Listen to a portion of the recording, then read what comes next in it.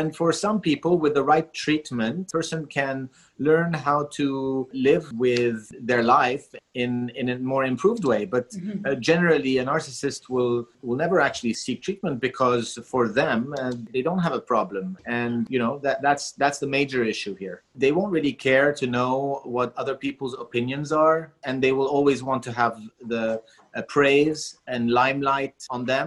That means they know the answer, and everybody just has to follow with that. And the fact that they don't really take criticism very constructively, these might be perceived as an attack.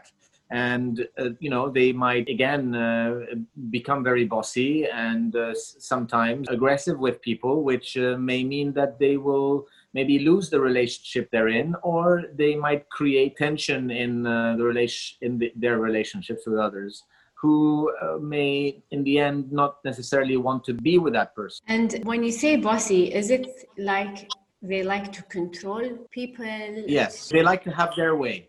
So this is where a person who's codependent, who finds themselves with a narcissist, can actually be a relationship that kind of dances together, because the narcissist will be fueled by the codependent always being there for them.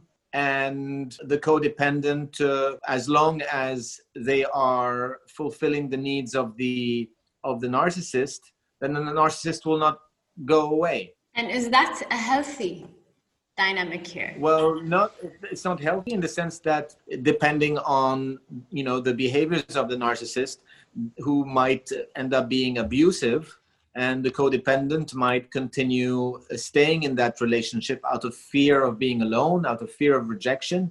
Even if that relationship might not necessarily be a very good one for them, they will still continue to accept the behaviors that are being presented or shown or displayed to them. So they will protect the narcissist's abusive behavior just for the sake of not finding themselves alone, out of fear of being alone, out of fear of not being good enough. That's how this combination can sometimes be very destructive, especially in cases where people in the relationship are maybe using substances, whether alcoholics or drug addicts. You might see this. This dynamic might be displayed in the way where maybe the codependent will enable the narcissist to continue in their maybe destructive behaviors.